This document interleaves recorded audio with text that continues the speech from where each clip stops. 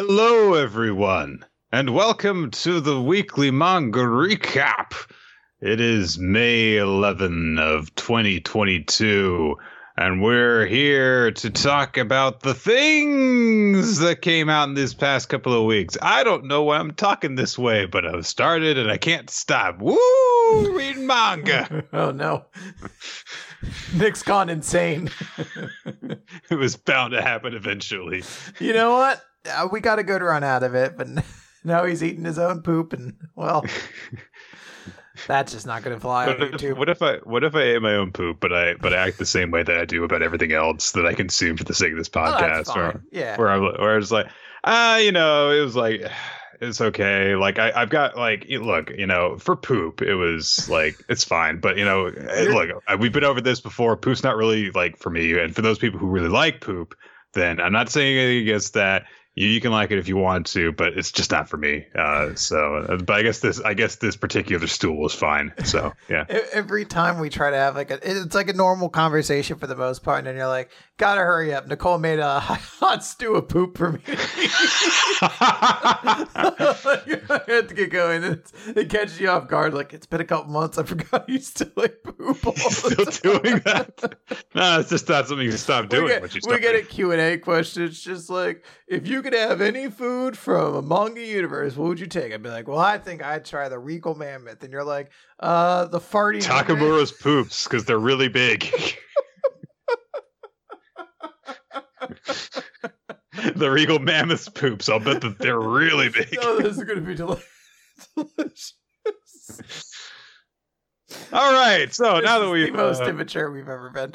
Anyway, so that means okay, there goes the ad revenue from YouTube. Thanks, guys. Okay, so real quick, I just want to give a special thanks to Credo Prime, who, when he's not making us digest bad yaoi manga, also works as, I shouldn't say works like it's a job, although based off how much he does it, maybe it is.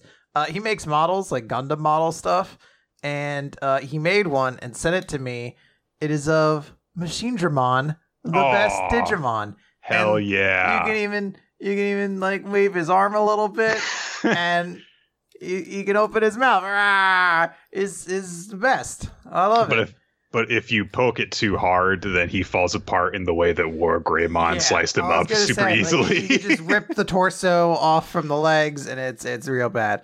I now know why Machinedramon hunches. Like, every shot you see of him is him like knees bent at an 80-degree like a 90-degree angle, or I guess even letter. It's because Machinedramon is not built to support himself, so you have to do that pose with the leg, or else he just fucking falls over. I mean, I kind of assumed that because A, he is a T-Rex, and B, he's got those giant cannons on his shoulders, so he better have the legs like directly underneath him to support them. Yeah. So it's good stuff. But thank you, Credo. It was greatly appreciated.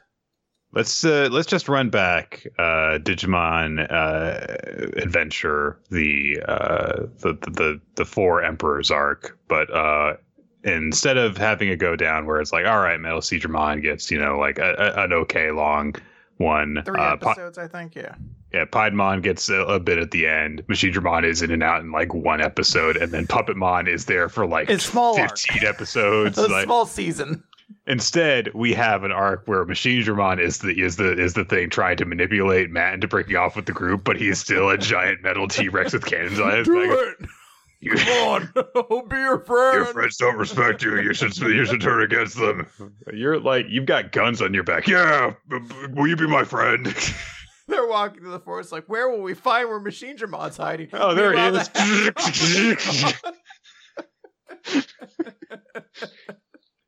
I like this new proposal for how we rebrand Digimon Adventure 1, and I think we should do it.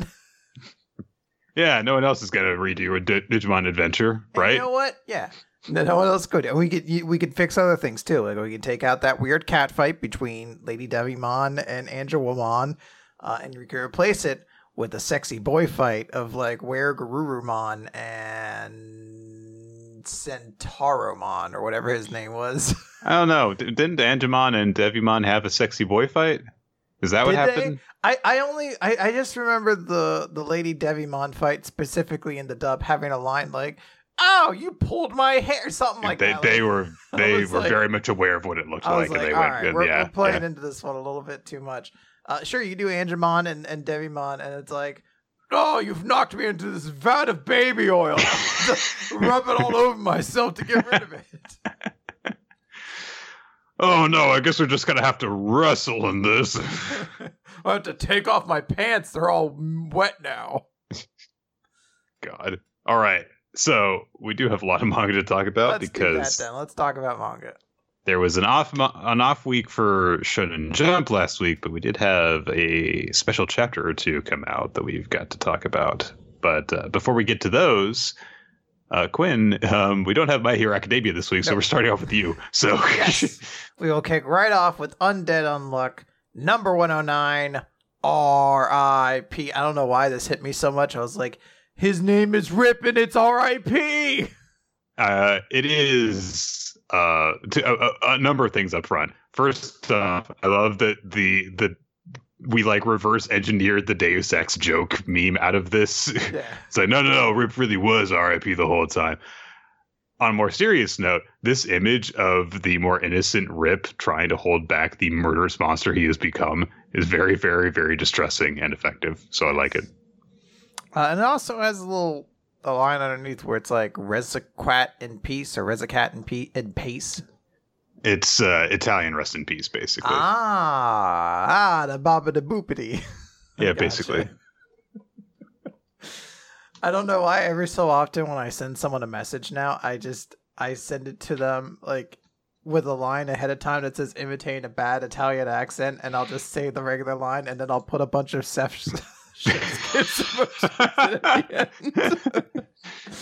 and that's how I get through boring text messages now to people. Like, bad Italian accent. I'ma be there at a 7. And 7 chef's kiss emojis. If you do it all in like proper English too, it's a bad Italian accent. I will meet you at the premium establishment. Oh no, it's all butchered. It's all like, I'm gonna be there at a 7. It brings me a lot of joy in times when that's hard to come by. All right. So we open up back in Rip's flashback as he's like, why? I didn't make any mistakes. Why did those stitches cause her to bleed out? Why didn't she heal? And Rip starts to like move the knife towards his own face when Lottla shows up and says, don't, and slaps it out of his hand. But in doing that, she slashes up his eye basically. And that's where he gets his signature scar. And, you know, Lottla's like, my fortune telling reading stopped being accurate. You know, like that the same probably went from my reading on the surgery too. And Rip's like, it doesn't matter. Why would it? She's gone now. The cut in my eye is shallow, but the bleeding won't stop. So please just leave me alone. And like the blood is just pouring. And then Lottla says something interesting, which is like, I've heard about this before from a patron. A negation ability, a power that ignores the rules of this world and negates them instead. So, I guess there's a portion. I guess there was a sale of negators, right? I don't recall. Chikara, that's where we met him. I don't recall that. Okay. I honestly don't. But I mean, it makes sense that, you know, with all their connections from being, you know, connected to a wealthy family and having all of the, you know, celebrity involvement, that sure, Lottla could have heard about this kind of thing from someone. So. Yeah. So we cut back then to the fight between Andy and Rip. Rip is basically just like, I've hit your lungs. That means your breathing's going to be reduced. You're going to be in a real rough spot. And Andy's just like, what the fuck? This is not the time for a falling out. There are way too many other things going on here right now. And we go back to the flashback where Rip's like, we live in a world with these sort of powers. There has to be something that we can do to bring back the dead. And Lottla's like, there's an artifact that will allow you to jump to a new world and redo everything if you use it. Arc. Basically just explain how Rip started to learn about these things to begin with. We got back to the present where Rip's just like, I'm not going to die. I'll use your points, initiate the loop. And he's like, I see they've reached your brain. You know, you become too acquainted with my unrepair powers thanks to our previous battles, so you won't be able to break the rules any longer by just like not understanding them, which is the way Andy kind of got around them before. Now he knows enough about the rules that he can't really just like be like, is it really healing myself to cut off my own head? Question mark. And Rip feels confident. He's like, all I need to do now is to land one blow on your brain. So we have no choice but to fight. And Andy, you know, manages to kind of get out of it. He's like, all right, if it's going to be this, it's all or nothing. He does a big attack. And he's just like, look, sorry, bud, but I got something I can't give up either. And his text box has gotten all crazy. And Rip's like, wait, did he just fuck with the wound on his own brain? Did he just fuck that up? And he basically, like, fucked with his brain so much he's so unintelligent now he doesn't understand what he's doing, which is kind of an awesome way to do that. You know too much about how my abilities work. Well, I won't if I become dumber. Ha ha! Checkmate. So he does all that. Horsey finger. Rip's like, shit, that was my advantage. It's gone. How am I going to land a fatal blow? What should I do? And then we cut back into a flashback. But this flashback was like 10 minutes ago, basically, of Rip being like, hey, I see undead. I'm going to fight him and take his points. And Lotla being like, why? Wait, why are you doing that? No, wait, hold on. And him just kind of hanging up. And he's like, this is it. My last chance. I'm going to finish this. And Andy does a big dead road attack. And it's like, uh-oh. Rip sees his life flashing before his eyes. He sees the potential future disappearing before him. But who should show up but Lotla, who redirects the blood using her negator ability, which we still don't know the exact thing for. We don't know how it works yet. Also, what's with the bike? But well, she's had this weird bike artifact before. She's read that before. Maybe the bike's what's doing it. I don't know. It is her. I believe it is her. She's had the ability to redirect attacks by predicting they'll hit, because whatever reason, she's always wrong now. Her fortune telling is part of her negating. So she just basically gets Rip to get on. They fly outside to have a real quick powwow, and she slaps him in the face and says, you're always like this. You always make decisions on your own. You always take things upon yourself. You always try to keep me from being involved. And when you cut off your legs because you said it'd make you stronger, when we joined under, when we fought against Autumn, you always try to leave me behind. If it's okay for you to risk your life for the person you love, then let me do the same for you. Let me put my life on the line for you at the very least. And he gives her a big hug. Very sweet sentimental moment. Also, potentially her just announcing her feelings for him in a pretty public way. I do appreciate that it's one of those things that's like, okay, that seems like a confession, but it's also not just an out and out one. Yeah. And also it's done in a very poetic manner, I think. Yeah. So we cut back, or we see Lotla's eyes kind of narrow, and she's like, look, I have an idea. I don't think this is going to work on him twice, so we got to do it. And she, they fly back in. Rip's getting ready for an attack. Lotla gets behind Andy and grips herself against his head. And she says, you won't hit him. I guarantee it 100%. Do it now. And Rip is very sad because he knows what's about to happen. But he steels himself. He shoots out his blade. And it goes straight through Andy's brain and out through Lotla's back. And special beam cannon style. Yeah. For Dragon Ball Z. So exactly. And as she goes down, she says, just you wait, Layla. Your dashing prince is coming to save you. Well. I mean, if we're definitely setting up to go in an arc, like the next thing that's probably going to happen in the series is going to be the time loop. So it does make sense. Kind of everyone is a little disposable at this point in time, more or less. But it is definitely still like a very... I mean, hell, Fuko's been dead for a few months. Yeah. So. It is definitely like... But it is very visceral when you're just like, oh my god, Lotla, no! Especially when we still don't know her actual negating ability's name, but I'm sure we'll discover it at some point. Or maybe they'll come out with a light novel that can enlighten us. Yeah, it'll be called Untelling. Yeah, there you go. Because we're unrevealed. Yeah, we're unrevealed is a good one. We're negating revealing things to you by revealing them, I guess. Yeah, that's how it goes. Machinedramon gives this chapter 3 claws here and 3 over here, so a 6 out of, I guess, 10, unfortunately. But this is as high as his hands will go. Oh, okay. Well, it's a shame. Yeah, but he makes the rules, you know? Yeah.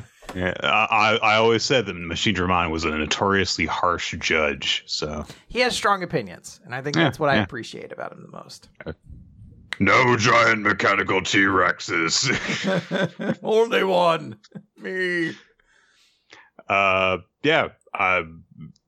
This is a very exciting chapter. I love the pacing of it and how it goes and how it's like, yeah, okay, Lotla's dead now.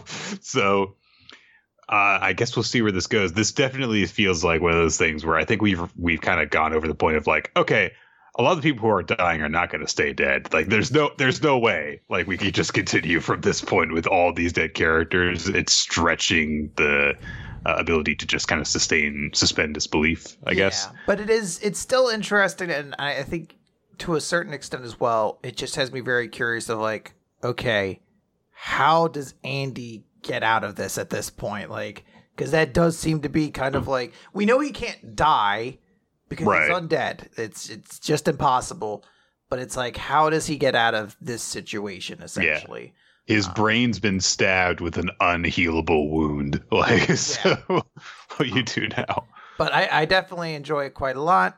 I like Rip more and more with every kind of chapter we get about him. Like, there was a part of me, it's like, you know what? I think I'd even be kind of excited to see Rip go on that time loop and just make him like kind of the lead protagonist or whatever. It seems like that could be kind of fun. I know I'm probably in a minority about that, but I find Rip very cool. Yeah. Well, we'll see how that goes. And we'll see what kind of short and long-term consequences this whole thing has. There's a lot of moving pieces right now because, you know, Rip did just kind of intrude on an intense other fight that was happening that's now just not resolved. And are we going to even see it resolved with everything else that's going on? Yeah. But we'll have to wait and find out. All right. Let's move over to Kaiju number 8, chapter 61. We get a flashback for Iharu, and we get to know him a little bit better, besides the fact that he just has shark teeth and a cool hairdo. And as it turns out, yeah, Iharu was a prodigy, basically, as he was coming up through the ranks in college and preparing to join the Kaiju Exterminator ranks. It was like, okay, you know, he would absorb everything that he studied very easily. He would become physically stronger every time he trained. And Iharu says, my potential seemed limitless, and I was pumped to see how strong I could get. Mina Ashiro, Gen Narumi, Isao Shinomiya, I believed I would be of their caliber. There wasn't a doubt in my mind. And then we cut into the present, and we see that he is struggling to take down some Hoju. Like he starts firing on one. He's like, why can't I take these things down in just one shot? And he fires at one, and it just like completely shakes off his bullets and knocks him away. Some of the people who are observing, including their division captain, says, "I guess we'll have to keep tabs on him too." And they warn him, saying, "Hey, don't overdo it. Sometimes you got to fall back." And Iharu is just feeling sorry for himself, and he says, "My luck started to run out after I enlisted. My marks have come to a complete standstill. Every day I'd be in the presence of true talent. Every day I'd be confronted with the fact that I wasn't one of them." And we see that in his mind as he's training, he's thinking about not just Kikoru, but the other people from their division that haven't gotten nearly as much focus yet. So that's a little bit of a promise, I think. Like, hey, maybe these people will be important later. We'll see. But Iharu says that, you know, he'd struggle and he'd struggle and he'd struggle, but these aces, he couldn't close the gap with them. The gap merely widened. And then the real monster appeared. And we see this is all signified as him sprinting as he's training, and he's trying to chase down these three figures, but they're getting distance away from him. And then on your left, here comes Ren, and he overtakes Iharu. And it's, I dig it. I don't know if this is a scene that literally happened, but if it's just a metaphor, it's like, all right, yeah, I'll take that. Like, you set your sights on the people who are gaining distance away from you, and then someone overtakes you. How demoralizing is that? That's good. And Reno engages the Hanju, big ol' ice bullets, and he engages a full release of the numbered weapon, unleashing 43% combat power. And he drops down next to it and puts his hand on its leg, and ice shoots up its leg. He then dashes up its body as the ice goes up its arm. And Reno analyzes it quickly and realizes, okay, it's a lot faster at regenerating. It's got stronger skin, and I can't reach the coordinate state, so I need to be stronger. I need to draw out more power. And the crew that is observing this is like, oh, what the hell? His combat power is unleashing even higher. Is he growing over the course of the battle? But the captain realizes that that's not what's happening. This is a bad thing. This is bad. Reno gets away and snipes the Yoju and hits it with a giant sniper bullet that makes a giant... I don't even know how to describe the pattern. Basically, it's like there's a bullet hole, but the bullet hole is also instantly frozen over. Mm-hmm. So it's good. It is a very cool visual. Yeah. But it's still not enough to take this huge monster down. And so Reno's like, I need more output. I need to push even further. And his combat power goes up to 51%, even higher now. And some of the observers say, hey, Officer Ichikawa, can you hold up? Are you okay? But Reno just says, I'm just fine. In fact, my head has never been clearer. And his captain says, this is bad. Okay. Sounds good then. Sounds like he's got it under control.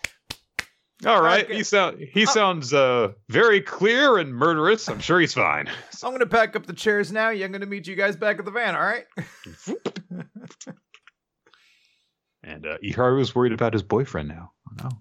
I hope that's kind of what the role for Iharu in this is. Although I like Iharu a lot, I think having him be in sort of a very important, dramatic support role, essentially being like, hey, this guy needs you. Like, specifically, he needs someone to, like, bring him back to Earth or something like that. And we don't have Kafka here or Kikoru, someone like that. Like, all right, Iharu...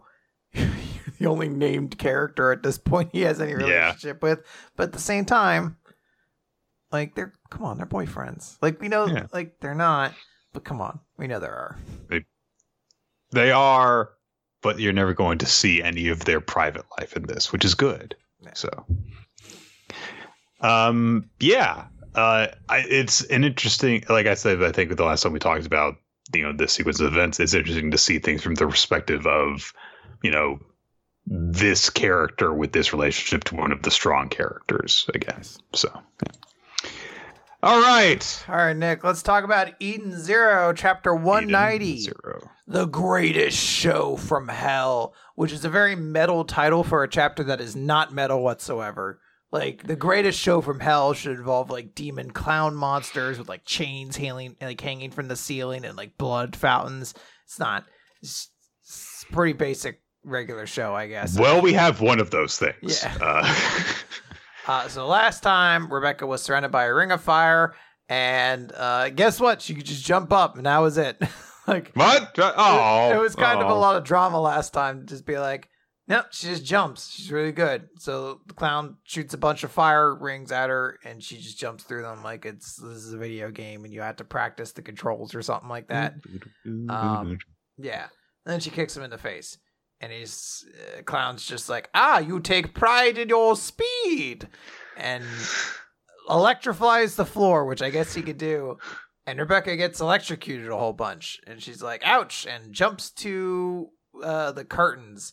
By the way, the electricity has ripped her clothes. That thing Yeah. that electricity is famously able to do is slice things.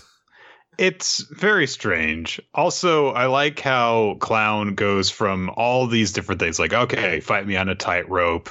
All right, well, rings of fire. You got to jump through the rings of fire. And I just like, the floor is electrocuted. This has nothing to do with the circus, but okay.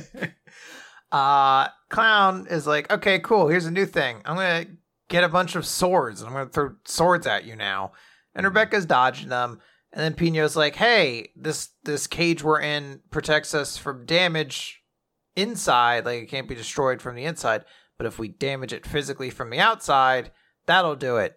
And Rebecca immediately catches a sword with her feet and breaks the cage. So that plot point has been solved abruptly, very quickly. It does get the comment, though, how unladylike. So, Which just doesn't make any sense. She caught a sword with her feet.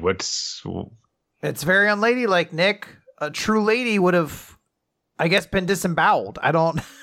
How unladylike for you to not let me murder you. Yeah. Immediately, Clown's like, your mascots won't help you. And Pino's like, I'm going to activate EMP.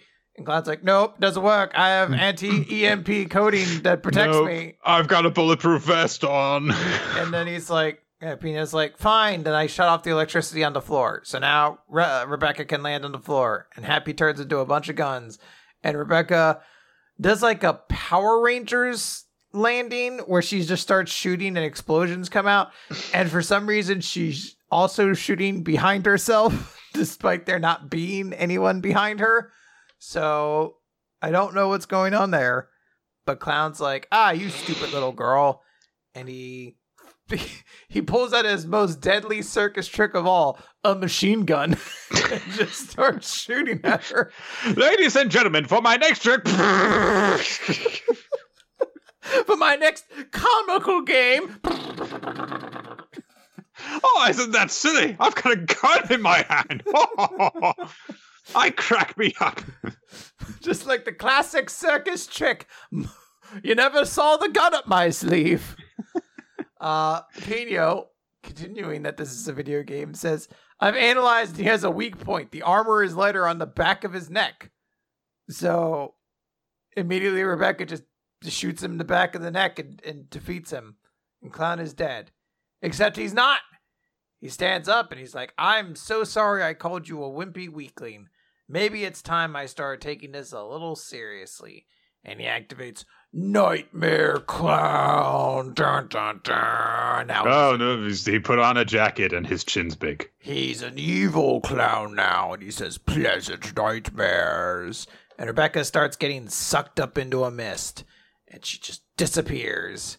And that's it. Clown says, bye-bye. And the mist disappears. So who knows what happened. It looks like Rebecca has been sucked into a nightmare.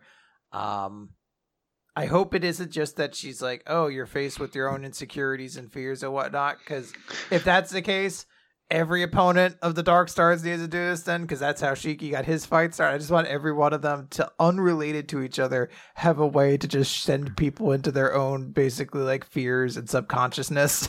And then they have a discussion about it after the crew of the Zero have beaten them all. It's like, oh, what happened? Oh, I showed them their greatest fears, and then they overcame them and beat me. Oh, I did that too. What, you could do that? Yeah, I have this special mist that like turns people into like a dream, and then they could break out of it if they overcome their deepest insecurities. Oh, I just have a simulation that does that. Oh, I use illusions to do that. Wait, so we just all did the same thing? I use shadow puppets. I kind of wish that we had a bit here where Nightmare Clown sucks away Rebecca, makes her fade away, and she's like, "Oh, you are doomed to be dissolved by the power of my mist."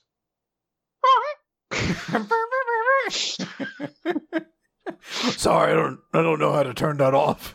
Anyway, I better go help my crewmates. He starts walking away.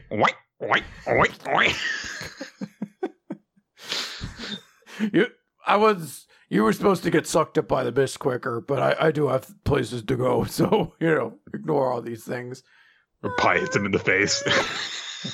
Waka waka. Oh, all right. I look. This is taking me too long. We gotta get in my car. It starts stalling. He's like, "Oh, come on! I just filled this with gas." Oh, God. All right. Yeah, that was. he's like, "I guess I'll have to take the jet," and he just opens an umbrella and starts. Oh man, yeah, great chapter of Eden Zero. What an entertaining character. There's so many better ways to make a clown character. All right, so let's move on, I guess. Yep. All right, Akane Banashi, story 12. Akane Banashi. Yeah, Akane Banashi. It's a color page for the series. Yay! It's always a good sign. We'll see if that continues to hold true for the series. I hope so. All right. So we get a continuation of the story that was begun in the last chapter, where the teacher that is trying to get Akane to do career surveys and stuff is going to be attending a performance of Rakugo. But before that, we get a flashback. It turns out she's Kirisu. Remember that those 1 or 2 arcs of We Never Learned, where Kirisu was like, "No, I'll discourage them from following their dreams because it's not responsible." It's like that, but way more economical, because this is not a main character that this is happening with. So, and we see that she had this big moment where she happened to see a former student of hers on a news report one day. He had told her that he wanted to be a comedian, and so she rooted him on. But it was clear that he had quit very shortly into trying to do it, and it was now just scraping by in odd jobs, and he was just tired and unmotivated now. And she felt really guilty as a result of this. And so she thinks to herself, "Look, the students get to decide what they do next in their lives, but maybe there must have been some way that I could have helped him beyond just saying, yeah, do that. And I could have told him what I thought, even if it led to an argument. I have to be responsible with what I say. That's what I tell myself." And we pick things up in Akane's performance. And she tells this story of someone visiting a priest at a Buddhist temple. And he doesn't feel well, so he goes to see the doctor. And the doctor says, "Do you have tenshiki?" And the Buddhist is like, no. Tenshiki wrong with you. That's not what the joke is. That's not it. Tenshiki kiss me? I don't know. Yes. 5. That's my answer. Yes. So the priest is just like, no. And the fact, basically, the priest doesn't admit, he doesn't know what tenshiki means. And so, but because it's, a serious matter, because okay, a doctor just asked me this regarding my health. So he has to go and find out about it. So he goes to a kid and is like, "Hey, I gave you a lesson about tenshiki. You remember what it is? Oh, you don't? Well, you better go and remind yourself about it." And the apprentice goes to find out about it, and he just talks to the doctor. And the doctor's like, oh, it means flatulence. And the boy's like, "What?" "Farts." Farts. It's I'm like, this comedy is brilliant. I'm just in the theater. I'm in the room laughing like fucking Robert De Niro and Cape Fear. It's like, farts.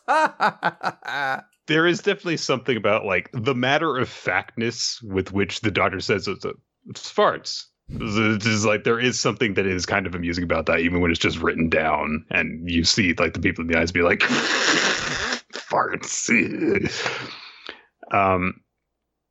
And essentially what happens is that the little apprentice decides to play a little prank on the priest about tenshiki.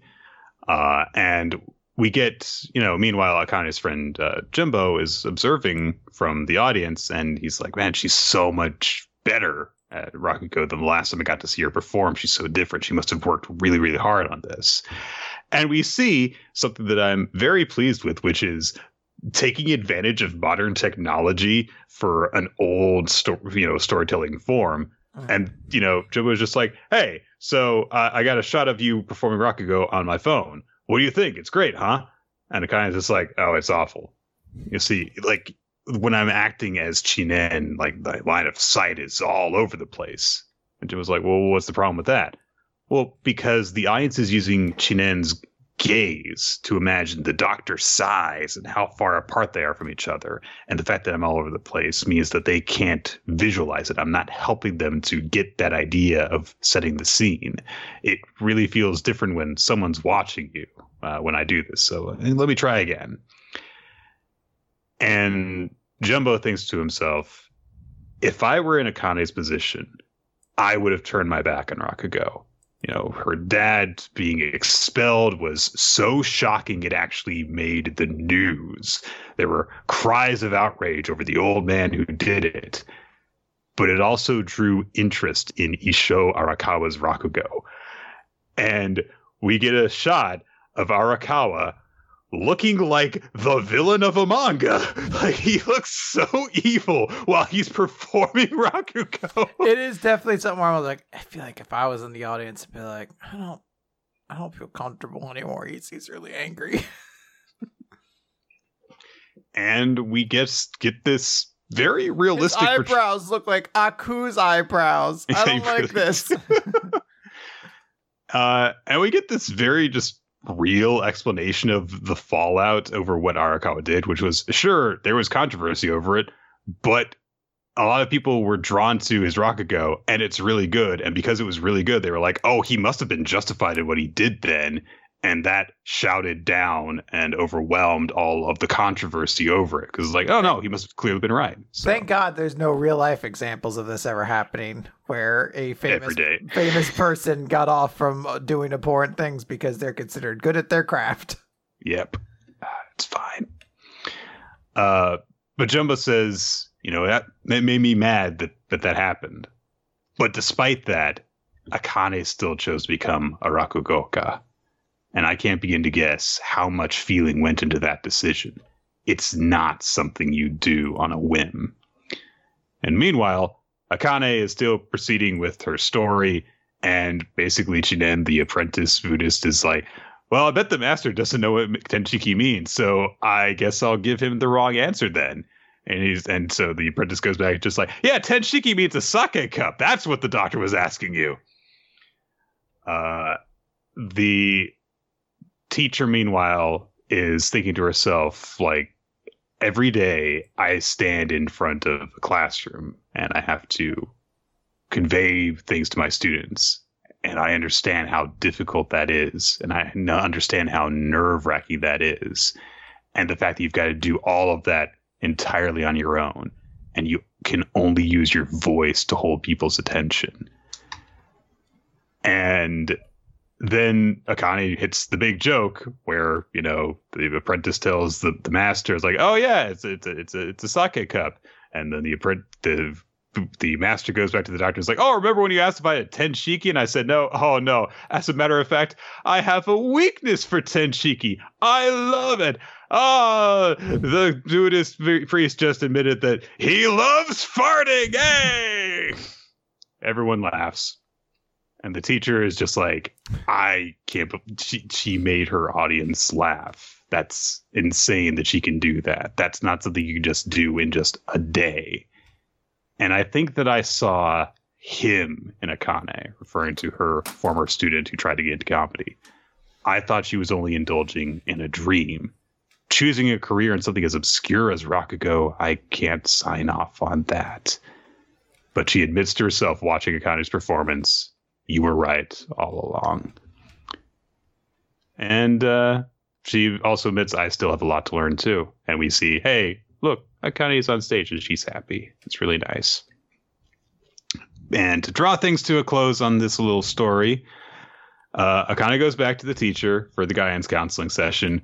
And she has filled out her future plan survey by just writing Rakugoka across all 3 rows. So this is what I'm going to do.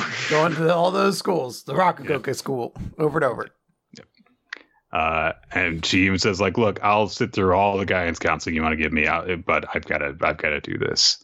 And her teacher asks if she's, worried about what this could do. What could this mean? Because it could limit her potential careers.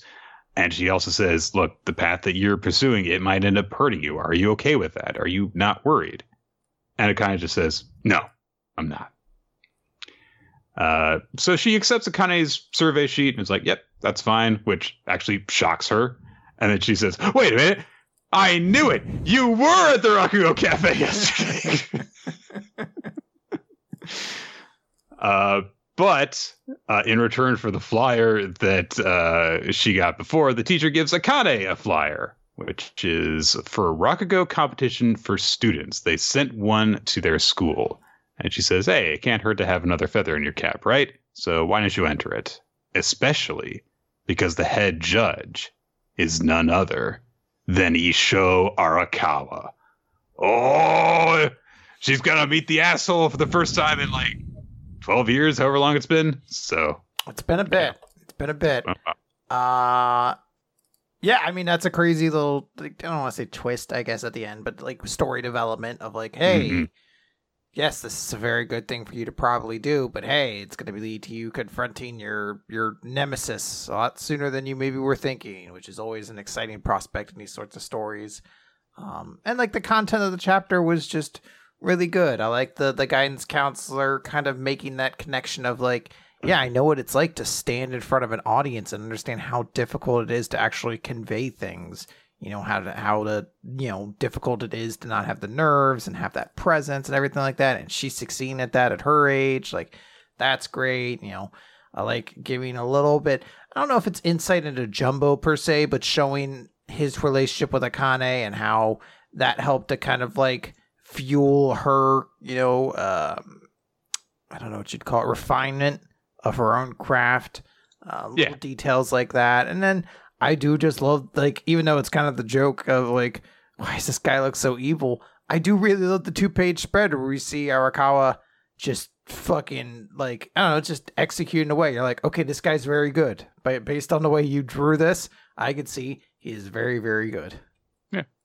I also love that we have the moment in the flashback where Akane is commenting on, no, the line of sight is all wrong, and you need to get that right so that the audience can visualize the sizes, the heights, and positions of the 2 people. And just before that, you get that moment where she's acting as the doctor and she's acting as the apprentice, and she's drawn at 2 different heights so that they're looking up and down at each other. It's just those touches. It's yeah, I see what you're doing. That's great. So it's very excellent. Yeah. It's good stuff, Akane Banashi. Hell yeah. Also good stuff. Blue Box. Blue Box. Chapter 51. This is just right. Oh, it's about the beds in Goldilocks. Is it? Sure. Is that what this chapter is about? I don't know. Why not? I don't remember what happened, Nick. Until we get through this chapter, I'm going to be yes, I did read this. I do not remember it. It's not a super memorable chapter. Well, it does have this goes for every chapter of every series this week, where I'm just oh yeah, I did read this. There's a few moments though that are important in this chapter. So we see just kind of a bit at the beginning where Taiki is rushing around trying to do a lot of stuff because, of course, he is his class president. He's got to take care of these freaking things. And then he's kind of late for badminton practice as a result of that. And then his senpai Nishida comes over and is look, I know how hard it is. Time's limited and you can never get it back. But now that you've been tasked with the job, you have to fight hard within those limits until it's done. And my job is to lead you through every last practice. And you can count on me. And Taiki's oh, Captain! Ah! And everyone's man, ever since Nishida became the captain, he's been trying so hard to look cool. Which does definitely remind me of, I forget his name from Haikyuu. I mean, Daichi is the past one. Tanaka, or no. Fuck, I forget the guy who's supposed to take over. You mean the one from Karasuno, right? Yeah. Well, the guy who from the very beginning is like, praise me as your senpai because I'm looking after you so well. That's Tanaka, who's just like a second year senpai. Tanaka Right. and oh god, what's the libero's name? Yep, can't remember it. Sorry. Yeah. But Tanaka's the one you're thinking. Yeah. But I definitely get very big vibes of that off of this exchange. It's nice. So they get set to play a bit. There's also a moment where afterwards where Taiki is talking with a middle schooler, because a lot more schools in Japan have like united like junior and senior high schools. So he's talking to someone from the junior high division and giving him advice on like stuff, which is a nice moment for him to have. And then the guy walks off. It's like, oh, thanks, Inamata senpai. And Shinatsu happens to come by when he's saying this and leaving, and she's like, Inamata senpai? That sounds so weird to hear someone calling you that. And she just like repeats it occasionally during their conversations. Like, it's so weird. And then they talk about, it's like, oh, it's kind of weird, to see someone like, see how much like you looked like an upperclassman in that moment. And Taiki's like, well, that's just because like first year junior high kids are so short. And then they start talking about like, well, we used to be that tall though, and we just got, bigger, and or rather the way it goes is Shinatsu says, well, you used to be that height too, Taiki. And Taiki says, you don't know what I used to be like. And it's like, Taiki, do you not know how human growth works? Yes, you used to be that tall, at least briefly. And then he's like, oh, and anyway, I'm going to get taller too. And he stands up at his tiptoes like, I'm going to be like this tall one day. And Chinatsu's like, that's no fair. I'm almost done growing. You can't be that much taller than me. And she like grabs him by the shirt and kind of tugs him back down. And they just have a moment where they kind of look at each other. And then she just says, this is just right. Or maybe if I were taller and you weren't. They're very cute, honestly. It's a sweet moment. But they have a nice little laugh together, and then they go their own separate ways. And then we go and see that Hina is still trying to recite her lines. She's having a bit of a struggle memorizing a certain passage. And then Kyo. That's Kyo. Come on, Kyo. Everyone knows Kyo. He apparently has memorized the whole goddamn script, I guess. All right. So he's like, yeah. I mean, like, I'm constantly listening to you while I'm working on my other stuff. So yes, I have that line memorized. And he is like, well, why didn't you take on an acting role? And Kyo says, I'm no good at a cheesy romance like that. Okay.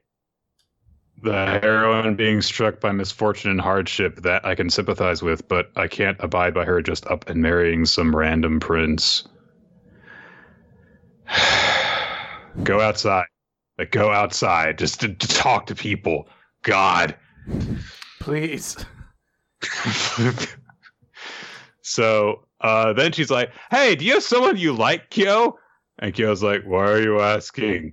And then he looks at her and he remembers, I guess, how she used to look. Is that what's going on in this panel?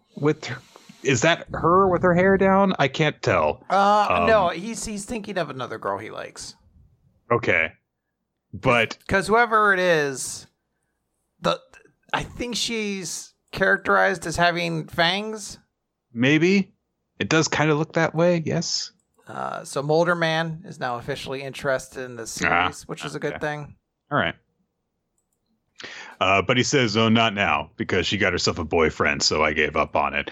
So I don't, the girl that I like went with someone else, so I don't love anyone. All right. Look, he's like 15. The world's over. Yeah, in his world, in his mind, this is the worst thing that's ever happened to anybody ever. Yeah.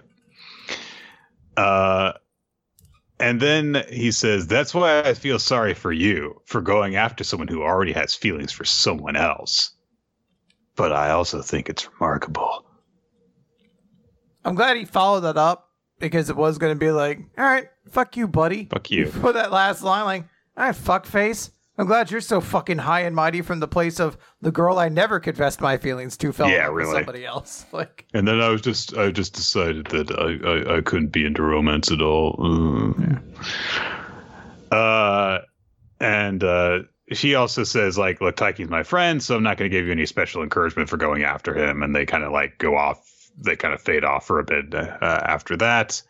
And then we're kind of left with her on her own, and she's like, oh God, this is annoying. I've got to go and do an errand for the class, even though I've got an important role in the play. Yep, life sucks. Get used to it.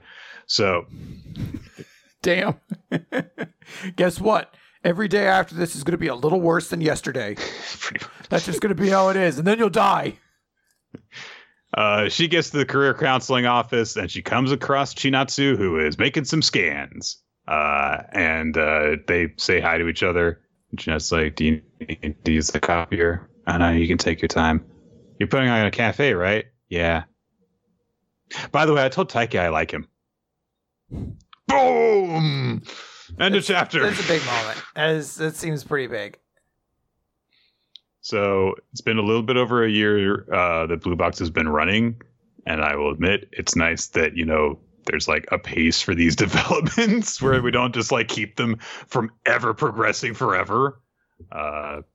So yeah, hopefully by the time we get another year, maybe someone will have gone on a date or something like that. Yeah. No, I think it's actually pretty cool. It's a big, like, I don't know if this changes like the status quo, but it does like progress relationships and get things moving forward and remind me why I like Hina the most, because she just continuously moves the plot forward, like every chapter, every decision she makes is like, shit's gonna happen, all right? I'm not all about just like being cute one chapter and that's it. I'm gonna shake things up, god damn it. And I appreciate that. Yeah. Fuck status quos. There's a bug flying. Oh no. All right. Absolute silence. Nick needs to focus. So we can. I can't see it anymore. They're too small. All right. I'll get it though. You should get like I feel like your spirit animal should be like a Venus flytrap. Just because it'll be something to help you hate bugs as much as you do. All right. Anyway, like that's like your stand when it comes out. It doesn't. All it does is eat bugs. And I'm just like, I love this. This is the best. I love you. Slipknot. Why? I don't know. That's what you called it, dude. You're the one who picked it. All right. So anyway, if you choose to name your own stand, you name it something completely. You're like, thanks for eating those bugs, Ailstorm. Like, what? I mean, there's nothing pirate-like about this at all. Okay, so there is a chapter of Doran Doraran. Doran. Everyone's favorite series. Oh, there. Oh, next focused. Oh. I'm like a cat. I can't. Like, it just... There it is. It's you getting so close to the camera and then to kill it. It was like basically upgrade. Oh man, I love it. I feel like there's a satisfaction in your soul when this happens. Oh, absolutely. Like a balance has been restored to the Freeman household. Yeah, exactly. God. Look, any of you who judge me, you don't live in Florida. Okay. That is true. All right. Last time, Dora and Kusanagi met Naotora, who is a powerful samurai officer, and she's got a crush on Dora. And turns out she's a senior officer. Doesn't? Yeah, well... he's the hunky manga protagonist everyone's talking about. Trying to think of any character in the series who doesn't like Dora, and I can't, because everyone gets along in this boring... Well, there's the dudes on the council that, except for the main guy, he likes. What happened to them? I don't know. They all died. Who cares? Nick, this universe ceases to exist in like 2 months, so. Now Tora objects to Dora trying to address her more formally, and he's like, "Well, I can't. I've got to do because senior officers are awesome." And now Tora, starts getting all kind of like self-hateful and stuff. So Dora's like, "Okay, we'll call you now Tora then." And she's like, "Yay! I wish you would call me now Tan though." Yeah, because she's got a crush on Dora. Aww. She does. Okay. And they like exchange compliments and stuff. And then Uji comes by and is like, "Wait, what? Why are you complimenting her and not me?" Also, he's been having a popsicle. He lost. He didn't win the free popsicle. He didn't get the popsicle prize. And he's like, "What the fuck? I'm way stronger than her. They've been spending way more time with me, and they still don't. They only call me Mr. Uji and stuff." So anyway, he goes and talks to Naotora later, and he's like, "Dora Kusanagi are my team. Don't steal them." And Naotora's like, "Don't talk about them like they're objects." I have such a hard time nailing down his character. Like, I truly can't. Like, I was like, if you told me this premise, I'd have been like, I don't think it fits his character for him to be like super annoyed that someone else is getting more is like favored by his students more than he is. And I'm like, I guess he is super selfish and also juvenile. So I guess it makes sense. Yeah. I don't know. I guess the answer to all things he's like the shitty version of Gojo in that like he kind of wants to be praised and admired for everything, but like he doesn't have a personality like Gojo does. He doesn't have charisma. Yeah. Like I feel like there's like a shitty trait from every cool mentor character that people do like inside of this guy. Yeah, eventually he's going to start trying to sexually harass a female character in exchange for something. I don't like this at all. Well, you said shitty character traits. You've asked for this now. That is true, but I would like to recant my statement. Okay, well. I think that the answer for all things in Doron is just because it's shit. And it's like, why are you? Because it's bad. That's why things happen in this. That's why, because it's just bad. It's like, so... They start arguing over it, and they're like arguing over the fact that Uji just wants people to praise him, but Naotora says, well, you don't care who praises you as long as someone's doing it. And she's like, I want to work with Dora, and I'm not going to stay away from him, and she runs away. Anyway, she goes to visit Dora the next day. It's super early. She knocks on the door, and Dora comes outside. He's like, quiet! Which is... very surprising, actually, because like Dora's like never acts this way towards anyone. But it turns out it's okay. It's okay. Look, there's no problem, guys. There's no problem. No one's actually upset about anything. No one's actually done anything wrong. Dora just needs his beauty sleep, and he woke up too early. And when he's sleep deprived, he gets a little cranky. And Kusanagi immediately comes outside and explains all of this, and everything is fine. While Dora's asleep, so he's no longer angry. And Kusanagi's like, he won't even remember this later, so don't worry about it. And Naotora's like, oh, okay. And then Kusanagi's like, I'm rooting for you. And she's like, well, what do you mean? Oh, because you've got a crush on Dora, right? Well, I love Dora too, and I want Dora to be loved, so I'm rooting for you, and you're nice. And they shake on it because no conflict can ever happen in this series. See, it makes sense if there was some sort of jealousy between these two people, but no, we couldn't have that because everyone's friends in Doron. Everyone's friends. Except the bad guys who die really easily. And then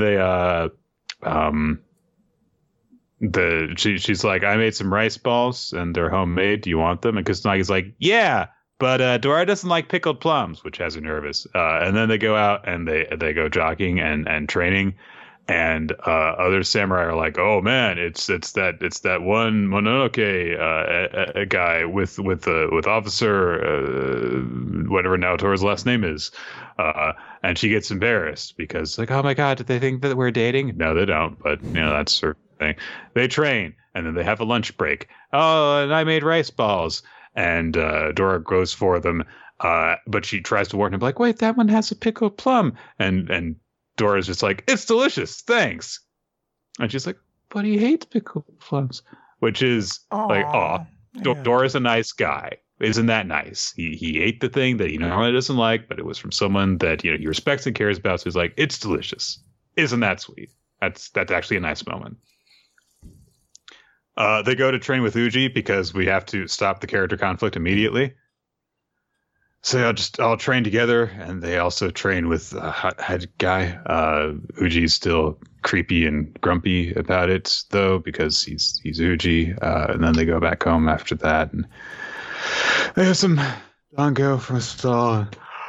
Nora says, "Oh, you're so inspiring, Natora," and she spots someone spying on them. Oh, there's a figure in the shadows who wears the little monster thing eating the doyaki or whatever. He has no hands. He doesn't have lips. It's like in his mouth, but it's also not in his mouth because it's hanging out. Like I think he's just I don't know. I feel like he just inhales the spear a little bit further into his mouth. Maybe it's bad character design, and the author didn't think of that, so they just didn't draw the thing making it physically possible, and thought, "Who's gonna fucking care?" Fair enough. Anyway. Oh, look, another scene. Oh, it's an elephant trunked Mononoke guy coming out of a torii gate. Woo, he appears. It's like, oh, I'm in the human world now. His name is Dosan, and Kanbei is there to greet him. And Kanbei is like, I'll guide you, Dosan. And Dosan's like, ooh, there's so many humans around. And a figure says, raise as much chaos as you like. And Dosan looks down and says, what a strange person. He's human, so why would he bring a Mononoke here? And oh, look, it's a human figure in face wrappings and stuff. Who could they be? I'm going to say it's the main dude from the Samurai Squad people, the old guy. Sure, why not? It's the only character it could be that wouldn't just be a new character, right? Right. Good chapter. Great development. I feel like we've come to love everyone a little bit more, and truly we are the richer for it. Let's move on to an extra special chapter of Magu-chan. Oh, sorry. I erased the last 5 minutes from my brain. Okay. Good job. So, guys, it's Magu-chan Got a Destruction. We did get advertisements for this some time ago. And hey, here it is. Bonus chapter. The Boy's Mad Love. And look, it's a color page with everyone hanging out. Is Naputaku. That's the boy. It's about Naputaku's mad love. I mean, Naputaku is the first person we see in this chapter. So I stopped there. I was like, I saw no other characters. Don't need this. I'm just reading the chat. I just read the panels with Naputaku in it. Naputaku has gotten some coupons for Marinoya. And he's like, oh my god, 1,000 yen coupons. Oh, I can buy so many things to help with my cooking and shopping. Yay! And Rin's like, by the way, you've got to split those between yourself and my brother. You got to give half of them to Ren. And Naputaku's like, why should I do that? He never does anything for me. I do love that moment. He's all excited and he's like, what? Fuck this. I don't want to do that. I don't like sharing. Yeah, I'm not giving half. Fuck him. He's such a little dick. Meanwhile, Ren. Oh, it's a little bit later because the kids are all in high school now, and he's thinking to himself like, "Oh God." He's talking to Oneris. I don't know because he's a masochist. I don't know why he's talking to Oneris. Oneris is like, "You gotta confess to Ruru. You're in high school and you haven't done anything to get to her. I won't allow the last chapter to go by with no rom-com developments." Okay, it's a little funny. It's a little bit funny. But then she starts immediately negating it because she rolls back and forth the ground, throwing a fit because no one's listening to her, wanting to get her entertainment from humans and stuff. So Gula is like, "What's going on? Are you guys fighting?" And Yuika kind of whispers to Gula, saying, Fujisawa likes Ruru. And Ren's like, how do you know that?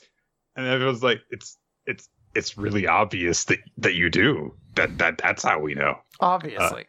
But the great thing is that, they're talking about, it's like, oh, don't you want to get together with Ruru? And Gula doesn't know what they're talking about, so he imagines that they're going to, like, fuse or something like that. So, anyway. And And Eris like, hey, come on, you want to get into more intimate relationship with Ruru, don't you? And Ren's like, look, I don't want to bother her. She's had a tough life, and I don't want to burden her with anything. Yuika takes Zonzage and plops him into Ren's head to reveal his true intentions and despair. And he immediately starts crying tears of blood, screaming about how badly he wants to date Ruru, but he's just too scared to do it. I mean, good. Yeah. And look, I have to say this before we get much further into this. This is probably the best Ren chapter of this series because he shows an actual character. Yeah, I was gonna say, in fairness, this is kind of the only time he's really been given a whole lot to like develop himself personality wise. So yeah. So Yuika kind of laughs at him. Kyo, however, is more encouraging, and she says, "Hey, look, Ruru's kind of ignorant when it comes to love. She just hasn't noticed you yet, but I'm sure. But I think you guys actually feel the same way about each other." And so Ren feels a bit better about himself. He's like, "Yeah, there's no need to rush things. I'm sure someday Ruru and I can go out." End of chapter. Oh, that's a small little chapter. It's weird that my reader bar says we're only like a tenth of the way through the chapter. Who just shows up. No, you'll never date her. Goodbye. And then floats away. I'm so glad that Yuppie Susu showed up, but I have no idea why they're the one that does it. Nope, you're never going to date if you keep wussing out. Basically, it makes sense. They are the character that have the ability to like know the future. So for someone to instill the fear of like, look, it's not just a possibility, it is a definite. If you do not confess to Ruru, then she is going to marry somebody else. You are not going to date her. I also like that it adds like, also you will be sad and lonely and a fucking loser as a result. Like, all right, man, she can't. You got to move on. Like, you look like you're an old man when that happens. Like 30 fucking years past, you're like, my middle school crush and married someone else. Yeah, Yuppie Susu flat out tells him, not only will you not get together with her if you don't work with the nerve to confess to her, you'll just die alone.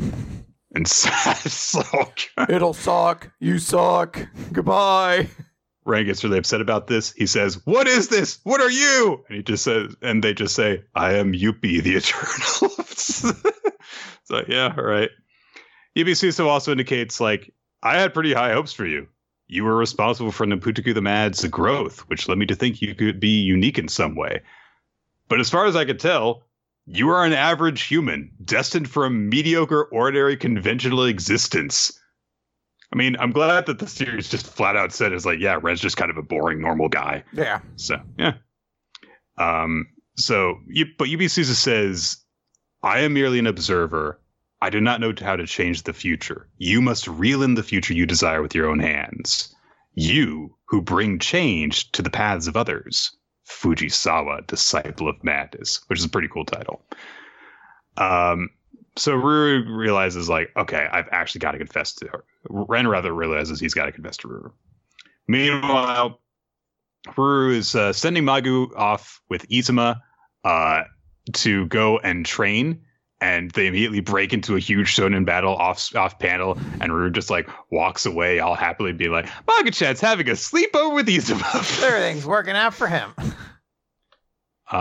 She comes across Seira, however, who's kind of like spying on proceedings, and she's looking upset, and she tries to claim that she's on a secret mission, but then Ninitsu comes out and says she missed her chance to say something to Izuma, which is that she wants to go shopping with him, because Izuma only ever wears the same uniform, and Seira's like, you should be wearing cooler clothes when we're out in public.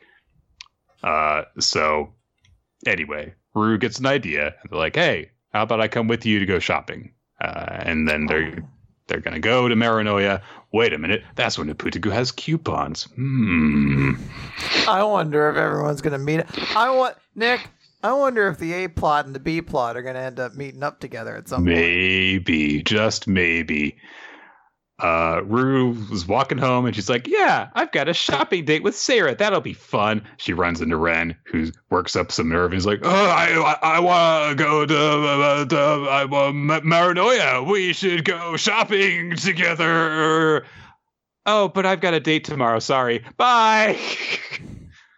So Ren is crying tears of blood again. So he decides to go and spy on Ruru's date to find out what jerk she's going to go dating and stuff. And Eris, of course, is there to spy. Muskar is like, I've got nothing better to do. What the fuck are you guys up to? Ren is basically on the words like, I'm going to kill whoever this is. But then Ruru waves as, oh, look, it's Neputaku. Yay! Neputaku showed up. He's got to go on a shopping trip. He's got all his hermit crab pals. And Ren's like, wait, what the fuck? Is Ruru dating Neputaku? Which, no. And Neputaku's just like, look, young lady, I got a bonus. Don't tell the boy. It's immediately, it's like, you've got no reason to tell her that. I don't know why. It's just like a child, like a pure child. I ain't got money. Don't tell him though. Why would you even bring him up? And of course, Ren's spying on this, and Yumi is like, Neputaku, I'll kill you for being with Ruru. But Neputaku just thinks he's found out about the coupons, and he runs in, grabs Neputaku, and starts like wrenching him apart. And Neputaku's like, no, the coupons are mine.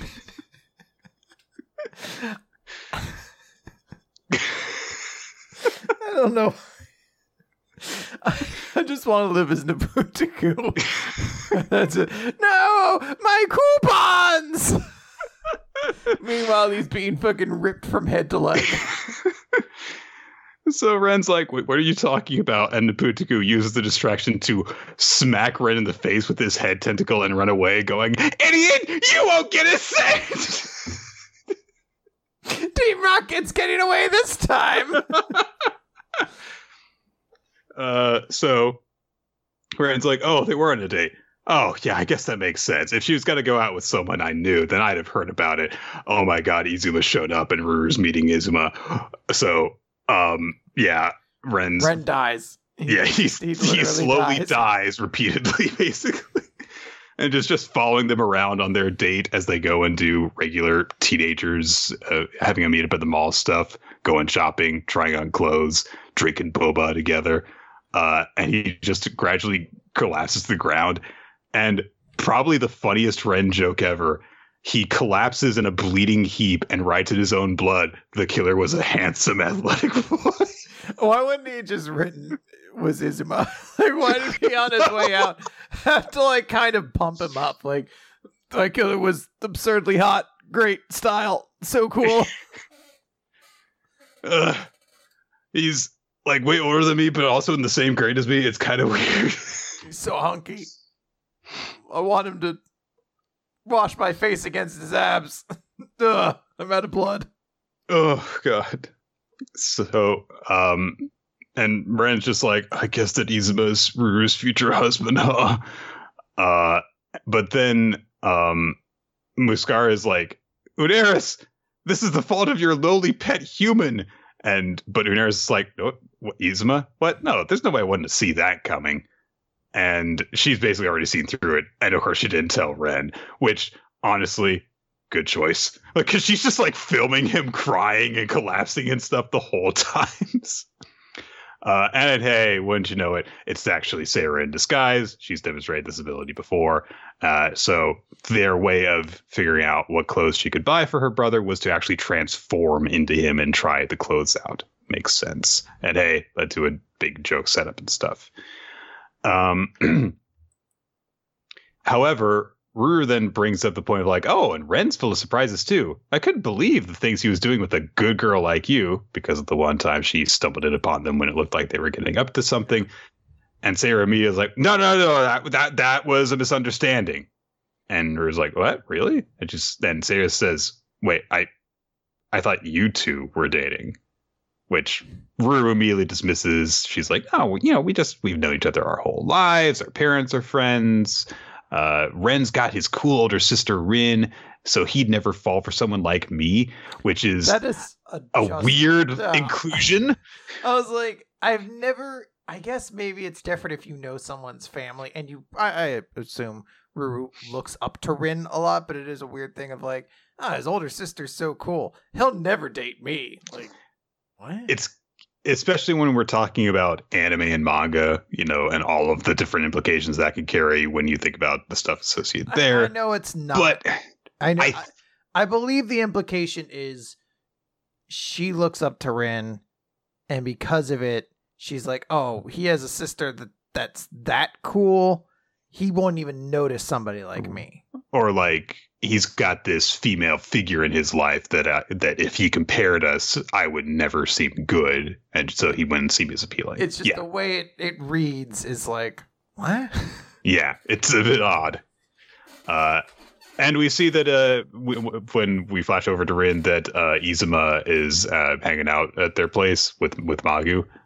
So hey, that idea that we had as a complete throwaway joke in our Magu-chan tier list. Oh, looks like they're getting together. Yeah. By the way, listen to our Magu-chan character tier list. Yeah, that was great. You can find it on Patreon. But then Ruru starts complimenting Ren to Seira, saying he's a really great guy. He doesn't discriminate against anyone. He's a hard worker. And when I was at my lowest and I couldn't stay home, he would stop at nothing to come and find me. And I want him to be happy. Aww. Meanwhile, Nobutagu is happily going about his shopping trip. And his hermit crabs say, aren't you going to give the coupons to Ren? No! But you need to give him half. Well, if I give him half, I'll only have half for myself. He is right. Yeah. It is logic. He knows what's going on. And he's like, it's annoying how he's on my case all the time, and I'd be better off without him. And the hermit crabs revolt. They start pinching him. And Nobutagu says, I'm your leader. Let go. But the hermit crabs bring the point that Ren taught him how to cook, so he needs to go and apologize. And they take the coupons and carry them off. And they say, we're going to take this away until you go apologize to him. We're on strike, which is kind of crazy. So, and then immediately Nobutagu is really upset. He starts crying.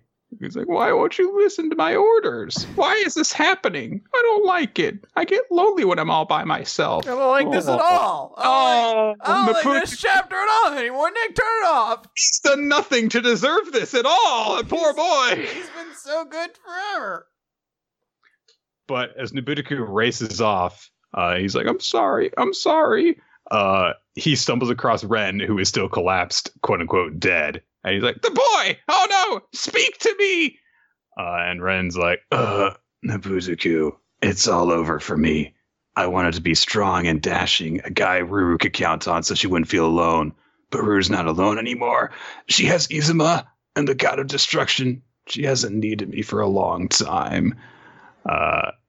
And he apologizes and says, I'm sorry for doubting you.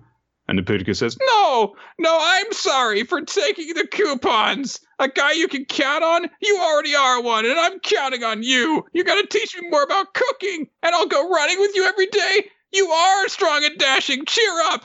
Don't die. Get up, Ren! And he uses his mad chaos bark to get Ren back on his feet. And Ren's pupils glow with a star-shaped pattern as these infuse with the power of Nobutagu. I can't believe something so sweet and dramatic was saved for such a silly moment, but... Ruru bids farewell to Seira. She leaves through a portal, and she's like, and I can take you home through a portal, too. And Ruru is about to follow her through to go home, but Ren approaches her and says, Ruru, we have to talk. And he's still got the power of Nobutagu shining in his eyes. And Daenerys explains, oh my gosh, Nabu-chan unleashed his powers without thinking. Frenzy is the power to control another being's mind. And Ren's like, I feel strange, brimming with confidence, and not afraid of anything. I am strong and dashing. And now I can finally tell you, Ruru, I have always... The power fades away immediately. Nobutaku passed out before he completed his little mission. Aww. And you can see a little his soul leave his body in a little angel soul. But like, just because of the way his body looks, it looks like he's just like, yeah! So he starts to go, it's like, and Ruru's like, what, Lycan? What are you talking about?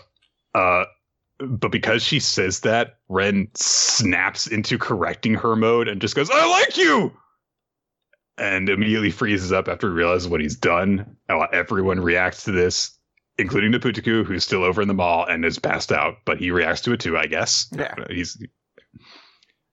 And Ruru just says, wait, what in the... Oh, come on! And she leaps through the portal and just leaves him. And we get narration from Yuppie Susu, who says, and so the boy's love came to an end. And Muskar just, stop that! So we get a little bit more wrap up. And Unera says, frenzy is a power that gives beings the courage to do things they wouldn't usually do. That's why Nappo-chan was so quick to tire. And they say, wait, so then his frenzied army isn't under his control. They've just support him. They love him. They just wanted to be his followers the whole time. Aww. Yuppie Susu assesses Ren, saying he's able to bring about change even without special powers. I want to know what they will accomplish. I will return to the future to observe. And that's the sound Yuppie Pitsu makes. Well, according to this, it goes zwip. So I like to think it is the sound of a mic getting smacked, though, because that is actually kind of a cool sound when that happens. Hey, Maga's in this Magu-chan chapter. I did. There was a moment at the end. It's like, oh yeah, Magu-chan.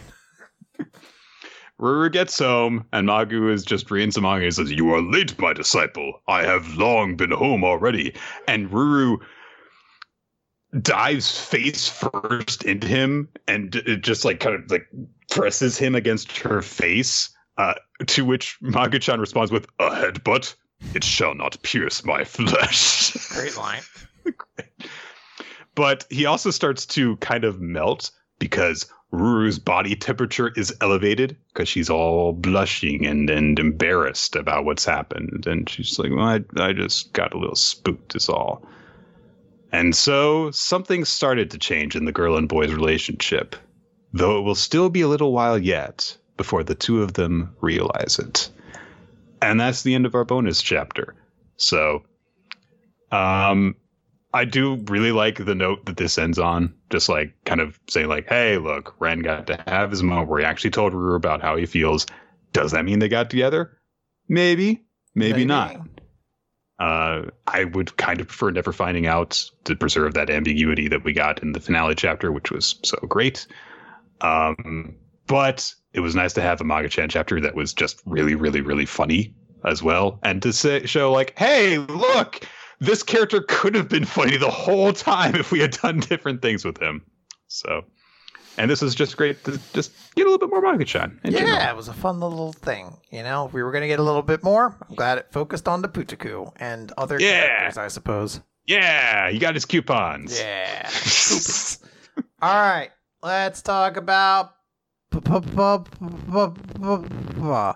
Although, do we have to play podcasters, postulate, professional, something? I do have a puzzle for you. Yes. Okay. So it is podcasters postulate, poetically phrase, professional pretenders. Yes. So painted paranormal partaker of parasites and putrid pimple. The boogeyman. That's right. There you go. It's only so many painted paranormal figures, and then I got to a pimple. Like, I was like, what was it? Parasites or something like that? Parasites, which it's not really accurate, but yeah. I got it. Eats worms. Yeah. Honestly, I worked backwards from how do I get from the point of that one time he ate Jillian Hall's pimple for some reason. Why did we do that? Yeah, what an awful gimmick. All right, it's chapter 31 minus 2p. Okay. So we see that. It's like when Bleach did that flashback and we started back from negative 108. And then just worked our way back up to an arbitrary number like negative 97. And I'm like, all right, the flashback is over. So Maloli is one of the many people that fell into the ocean in the image that Lucky conjured for Mimin. And she thinks to herself as she is, in this image sinking into the ocean, why did I say that to Lucky? After telling him what I did, of course he'd try to help Mimin. Am I not completely evil? Was there a part of me that wanted Mimin Otogami to be saved? Was it a mistake then? I don't know. She's like Thanos. Is she? Yeah, like early comics Thanos, like always jokingly kind of like, not jokingly, but like that was the joke, is he always kind of wanted to fail. So he'd be like, I have the cosmic cube. Oops, I dropped it. And the heroes would be like, you suck, Thanos. Now we have the cosmic cube. And he'd get in his helicopter and be like, I'll get you next time. It's Thanos copter. Yeah. So Mimosa, or whatever her name is, I've forgotten, is just like Thanos. Okay, good to know. But Maloli also says, I don't know, but I do know one thing. You're the only one able to cross this ocean, right? And we see that, Mimin made it to the island. And look, her little fairies are there along with her keyboard that she played with. It's nice. And she just says, from now on, we'll always be together. Lucky realizes just like that song from the Scrubs musical before it got really sad. But then it got happy again. She was fine. Oh, okay. All right. Then. Sionji, is that his name? The ponytail dude. He's looking at Maloli. Anyway, Mimin just gets up on stage and just pulls Lucky out of his chair from the piano. And she says, thank you. Thanks to your performance, I was able to come up with something great. But how were you able to bring out the fairies? And Lucky's just like, because I saw your fairies. Well, what about their voices? Oh, that was Maloli Senpai's voice. What about being able to touch things? I played with the sensation. They just have this conversation and she's really excited and they're holding hands while she's doing it. And she's just really, really excited. And she's like, oh, the pianica and keyboard on the island, those are the same ones I played in our home in Japan. I see. Thanks, boing, boing. I like that she never stops doing it. It's always thanks, boing, boing. Like she'll be at her funeral and giving the eulogy for some reason. And she's just like, I remember when I first met boing, boing. And everyone's like, is she gonna explain why she calls that? Like, no. Nope. It was when my brother had been expelled from our family because our father hated that he was a mediocre piano player, and he made me see the fairies that I always saw. And it's like, what's going on here? What is happening? How did she get on stage? And she says, why wasn't I able to notice this before? Maybe because I was born into the classical music world and that's all I've ever known. Anyway, I've decided to leave that world. I also want to leave the Otogami family and create a world with my fairies. I'm not going to do anything that robs me of my freedom ever again. And then she, kind of get a little bit further apart from each other. And Lucky says, I think you're going to face a lot of challenges, but I'm sure you're going to experience some amazing freedom. And I'm in your corner always. Aw, supportive, loving siblings. Isn't that sweet? Yeah. And then someone is like, you're in the middle of the stage. Get out. So she departs and she says, my finale is going to be at the National, so look forward to it. Lucky bows after his performance to kind of like, because everyone's like, he played Joyful Island, but I felt really distressed while he was doing it. So, yeah. Yeah. And then Dada Sensei goes, gah! Yep. I do like him being like, God damn it, you stupid kid. Why did you focus on your sister so much? You just sank your whole performance for that sake. And Lucky looks out at the eyes and he's like, oh, everyone looks so confused. Oh. And then Sora Chica stands up. Aww. And he goes, bravo! He's amazing, right? That's my little brother. I say little brother, but we're septuplets. And it was like, wait, so that article about the Gakuen siblings was true? He's like, yeah, it was. That's huge. Like, that's... Yeah. Maloli gets ready to leave, but then Ponytail Dude grabs her wrist and says, I like your distorted playing style, Maloli, but I don't think you're the type to be satisfied with winning by default. All right. Why are you here? But then, before she can go anywhere, Mimin comes through the door right in front of her and says, I'm here to rescue you, my fairy. And that's the end of the chapter. I fucking love this chapter. It is so goddamn sweet. I love the interaction between Lucky and Mimin on the stage. I just love how fucking happy this chapter is. Like, there was a moment where I was like, oh, yeah, like, Lucky basically did tank his performance. And then Sora Chica stands up and basically gets everybody to be like, no, this was really good. And also announces, hey, Lucky is our sibling. Like, I don't know, it's just, like, great stuff all around. I love it. It's really, really satisfying because we know how distant Lucky has had to be from his siblings for all this time. And so to see that a number of them really do deeply care for each other is very, very nice. Yes. So, yeah, I'm curious to see where this goes because it looks like we're not quite done with this little story arc just yet. No, I imagine we're going to get something else here. I knew you were going to do something. I saw the bug fly across your camera screen and I was like, in a moment, Nick's going to be on the prowl like the cat he is. Yep.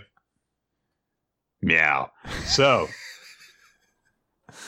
Guys, there's a new chapter, series. I feel like we may need to rush through this one. All right, let's Google the Spark Notes version of this. I do want to. Do you mean Google, Nick, or go Goo Goo? So, I do want to make a note of the opening lines of this series. Do you know about Google? Which. You almost expected there to be, like, presented by Google. Yeah. I mean, like, they go to all the trouble of, like, oh, we made up this special magic app that only our protagonist has called Goo Goo Goo. And so it's like Google, but it's not. It's Google, but, you know, but it's special and not Google, so we can avoid copyright. Hey, do you guys know what Google is? Yeah. It's weird. This is going to be a series about a guy who's got a special app that only he has that can allow him to look up basically anything. We start to kind of learn some of the limitations in this chapter. His name is Q, both actually Q because that's his nickname, like the letter, like the 007 Diachi guy. And also his name is the Japanese name Q. Okay. And Q also has a friend and they're childhood friends because Q lost his brother a long time ago. He went missing one day while they were playing hide and seek, and somehow, like, 9-year-old Q had the thought to go, I always thought science was all knowing, and we can scour the planet with satellites. I can even see atomic particles with electronic microscopes, but we can't even find one child. What kind of kid talks like this? He's 8 years old. And then he just gets to zap one day. It allows him to look up stuff. And he solves a mystery with it. He helps an abducted child through gooing different things and narrowing search results down. Because, yes, it's kind of all-knowing, but he has to ask the right questions because there are limits on it, which are kind of weirdly ill-defined. Yes. And then he helps the little girl. And he doesn't immediately jump to the conclusion of, like, oh, I can save my brother because... records don't go back that far, I guess. I don't know. There's weird limits on this all-knowing app that also has an AI that he names and has its own personality which is just he just calls Kimi, which is, you in Japanese. So, very imaginative names in this series. Q is Q. U is you. Yay! And also he's earning points because I don't know. There are a few points throughout the chapter where the Goo Goo Goo app very mysteriously goes, "Please collect points." The last time that I read a series that had a character with Q in its name that spoke this way, it was Madoka Magica, and it got really creepy. So I don't trust this magical figure that has suddenly inserted itself into his life that can solve all his problems. Yeah, it's gonna kill him and all of his friends. All right, so I to the point of this chapter, I kind of like this series. I think, mate, look, as I said earlier or in a previous episode, I'm at a point right now where a story about brothers that seems to have like an emotional core to it, maybe it just caught me in a different way where I was like, because I know some people were very much like, I hate this dude based off the start of it. And then I was like, I understand what it's like to do very strange things because grief has gripped you in a way you don't fully comprehend. So maybe I'm giving like a lot of leniency to him being like a complete asshole who just likes to intentionally score just 60 points. He basically does what Polly does from Jumpstart Third Grade Mystery Mountain, where she's like, I intentionally got the answers wrong because well, she sends robots back in time to make her answers correct because she assumed everyone got her joke. But it's very similar to the motivations of the antagonist from Jumpstart Third Grade Mystery Mountain. Oh my god. Melody is like Thanos. And this dude's like Polly from Jumpstart Third Grade Mystery Mountain. The point I'm getting at is I found myself able to enjoy parts of this opening chapter. I feel bad though, because the biggest criticism I have about this opening chapter is the art is very unremarkable. It is not bad, but it just doesn't do anything. Like, I don't feel anything in particular as I read it. This feels like anyone could draw this. Like, I don't mean like I just have a very difficult time parsing together like a distinctive style from this. I was like, yes, this looks like a manga would. And that does, I think, hold back a good amount of my investment in the series. This is by the same artist who did Ziga. Yes. And I believe you were similarly not very impressed by the art in that one. It's been a while since that came out. Story is also by it's one where someone writes it and someone draws it, and I've never heard of the author. The old righty-drawy combo. Yeah, exactly. That's what they call them. I don't know. It's one of those series where, like, I didn't hate it when I read it. I find the premise to be a bit weird, but I don't know. I guess we'll see. And hey, like, we've had series that have weird premises like this that we ended up liking. We did really like Annihilation, for example. But it's going to, I think, depend heavily on how the dynamic morphs, especially early on, because a guy who solves mysteries by impossibly obtaining information is kind of boring. Like, it's like, oh, but he figured out what questions to ask. Like, yeah, but who cares? It feels as though there's got to be stuff to like get in the way or something. Like, it feels like once he figured out, like, oh, I can't just ask where's this person, but I can ask, hey, where's their fucking backpack or whatever, and like suddenly it answers a lot of questions. Like, I don't know. Yeah, I feel like the limits of this feel relatively thin. But maybe this would make for a good series that only does run 20 chapters or so. Maybe this doesn't need a long run. I don't think anybody aims for that in Shonen Jump, but I don't know. Yeah. Anyway, not horribly bad, but I'm not excited by it yet. So, all right, Nick, let's move over to Mashle, Magic, and Muscles, Chapter 106, Mash, Burn Dead, and the Reasons to Fight. So, we open with a narration that says, previously, Dot and Lance got ready to get serious, and we see that they have run into Order Maddle. And Dot is, of course, the one who's like, wait a minute, that's the guy who was bullying Mash. Not only that, he obviously sees us as an annoyance. And we just get a panel of Order and Lance who are both quiet, and they then both try to talk at the same time, and Dot's like, oh shit, this has gotten really embarrassing. They both tried to break the ice at the same time, and now they've only made it more awkward. So Dot, I guess, tries to fix it and be like, oh, you guys just jinxed each other. I thought we were being serious. This is playing games. And Order is just like, I want you both to die. So he teleports them into a dimension of sand. And he's like, you're going to be spending the next week here. Here are 3 200 milliliter bottles of water for sustenance. They will break at even the slightest touch. Even trying to keep them on your person may prove to be too much, meaning you must constantly pour magic into them to keep them floating safely. And Dot's like, oh man, we're going to have to give up sleep to guard these or else we'll run out of water and die. And then immediately one of his water bottles breaks because Order just shot like sand through it. And he's like, oh no, you're not just keeping them safe. You're defending them from me. And Dot's all angry. He's like, you big jerk. You wait till you need to wait till you finish explaining everything. I refuse to beg for lessons from Mr. Four Eyes No Soul. But he's like, got him. Yeah, boom, roasted.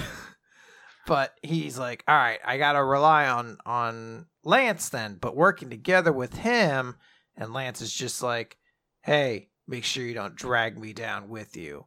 Dot's like, nope, it would never work. Not with him. Damn it.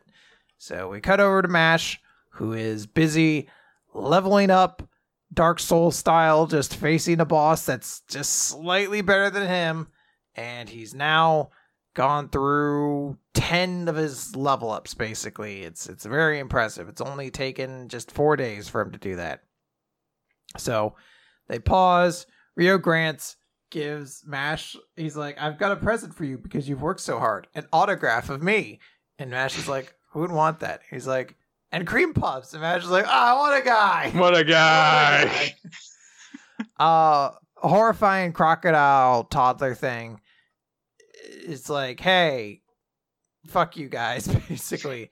And Rio, in like having his hand bit, drops a photograph of his family. And he's like, yes, that is my lovely wife and adorable son. And stupid crocodile guy's just like, well, you guys really have families? Are you even in it to win this? From where I stand, it looks like you old guys don't have a chance. What the fuck is he talking about? I don't know. Well, as we find out, his sole motivation is money and wealth, basically. So, yeah. Rio basically explains, I stand at the top of this world, and like me, each person here has something important to them. Thus, it's my job to protect every one of them. So even if we're impossibly outmatched, I refuse to lose. But then stupid crocodile guy's just like, yeah, I wanted the fame of being one of her pupils so I could leverage that and make bank by doing consultations, book deals, and seminars. And Meliadula shows up and says, he has excellent instincts, but a garbage personality. Yep. And he explains, you shouldn't judge me just because you're not thinking ahead. And Mash is like, I guess that makes sense. But then explains, like, look, I'd be really sad if we couldn't gather around to eat snacks like this anymore. Or at least I think I would.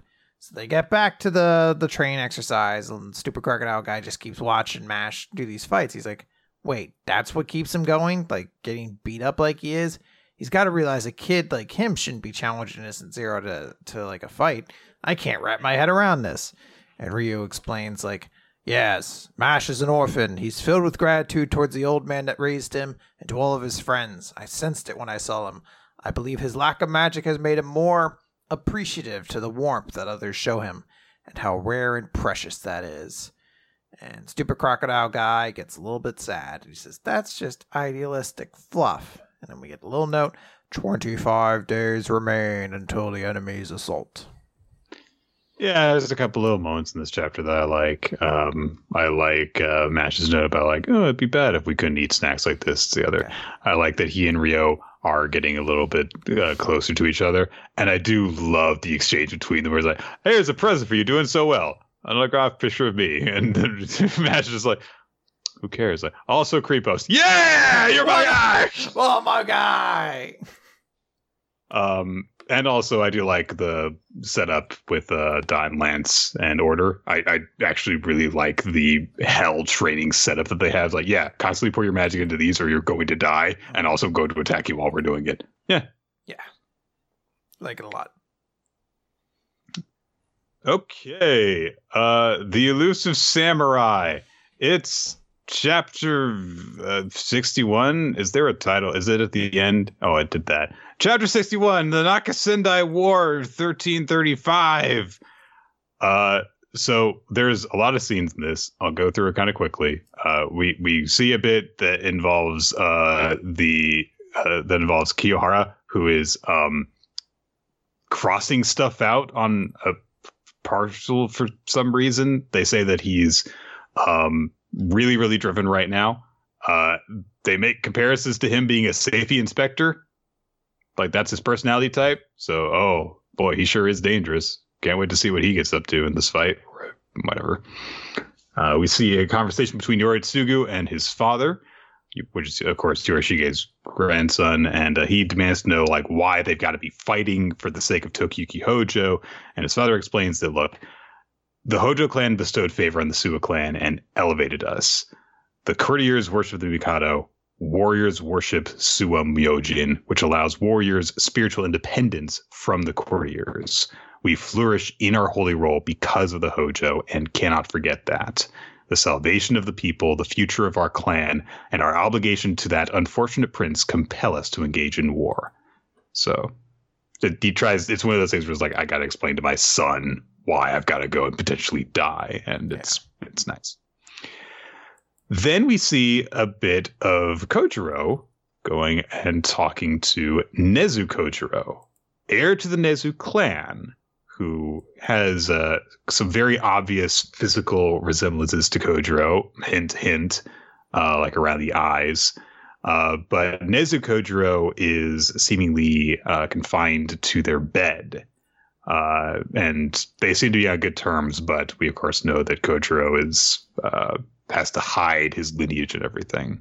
So we don't really get a firm indication of exactly how they are related or anything and what's going on here, but just more of just a hint still at this point before we get the full laid out explanation. So, and then we get a little collage of different people involved on the Hojo side of the conflict, just kind of making preparations of various forms. And then we get some uncomfortable shit. Yeah, it gets a little weird. So Tokiyuki is gonna spend his night hanging out with Yorishige, and like there's a bit where Yorishige tries to start a pillow fight, but with a wooden stool. It's legitimately the funniest moment of the whole thing. Hey, he's just like, huh, in the future they have pillow fights all the time. And Tokiyuki's like, but are there pillows made of wood? Because they hit him right in the face. And then he's like, Yorishige Dono, why are we sleeping in the same room? Ah! Look, I know that the point of their relationship is that Yorishige is now acting as a surrogate father to Tokiyuki, and there is a certain level of closeness that comes along with that, and it is meant to be a sweet father-son romance thing. Not romance, but it is a romance, but it's not. Like, he keeps drawing attention to how, like, intimate it is, while then saying, it's like, but it's not. And it's like, yeah, but stop making it look like it is. And then, but it's not. Don't do that at all. Just don't. It's weird. Yes. And he's like doing stuff like, hey, share a bed with me. And Tokiyuki's like, no, that's creepy. It's like, don't do this. It's weird. It's not funny. It's weird. And then they have a moment where, like, they're both going to bed and they're sleeping in futatsu mats next to each other. And Yorishige says, because Tokiyuki asks him, do you foresee me reaching Kamakura? And Yorishige responds that once war spreads beyond Shinano, my precognition mostly stops working. But if I can't see the future, it's okay, because I'm confident in my powers of observation. And watching you the past 2 years has reassured me that you will be a hero. I say that as a man, not as a god. Aw, he believes in him. Aw. Isn't that nice? Stop trying to get him to sleep with you. So, and Tokiyuki thinks to himself, like, oh, he's become the family that I've lost, and I really do owe him. So I've got to win and reclaim rule so that I can repay him. And they hold hands while they're sleeping. And Yorishige leads out an army in early July, and he is accompanied by Tokiyuki, who is still not identifying as a member of the Hojo clan, although he is in full-on battle armor of someone of high stature. And we just get narration saying that the Naka Sendai War has begun. And everyone's like, oh man, Tokiyuki, you look good in armor, like a general. Yeah. He looks so sharp too. And people ask for commands and stuff. We see a whole bunch of stuff where like there's some information warfare going on, like that Genba has deliberately, quote unquote, leaked certain information so that the Tengu clan are all fooled and think that stuff is going on that's really not, and all this. And then we come back to Tokiyuki, and he says to himself, as I face a once-in-a-lifetime struggle, I have a serious problem. And Fubuki looks over at Tokiyuki and realizes his hands are shaking and gets really worried, as Tokiyuki just goes, this armor is so heavy that I could barely move. Bum, bum, bum, bum, bum, bum. End of chapter. Yeah, I want to just move on from that one. That is a weird, I know what they're going for. It's supposed to be comedy, but it's very weird and unnerving and strange. So, yeah. Yeah. Stop doing that so that I can, like, focus on the parts of the series that do work. Like, like,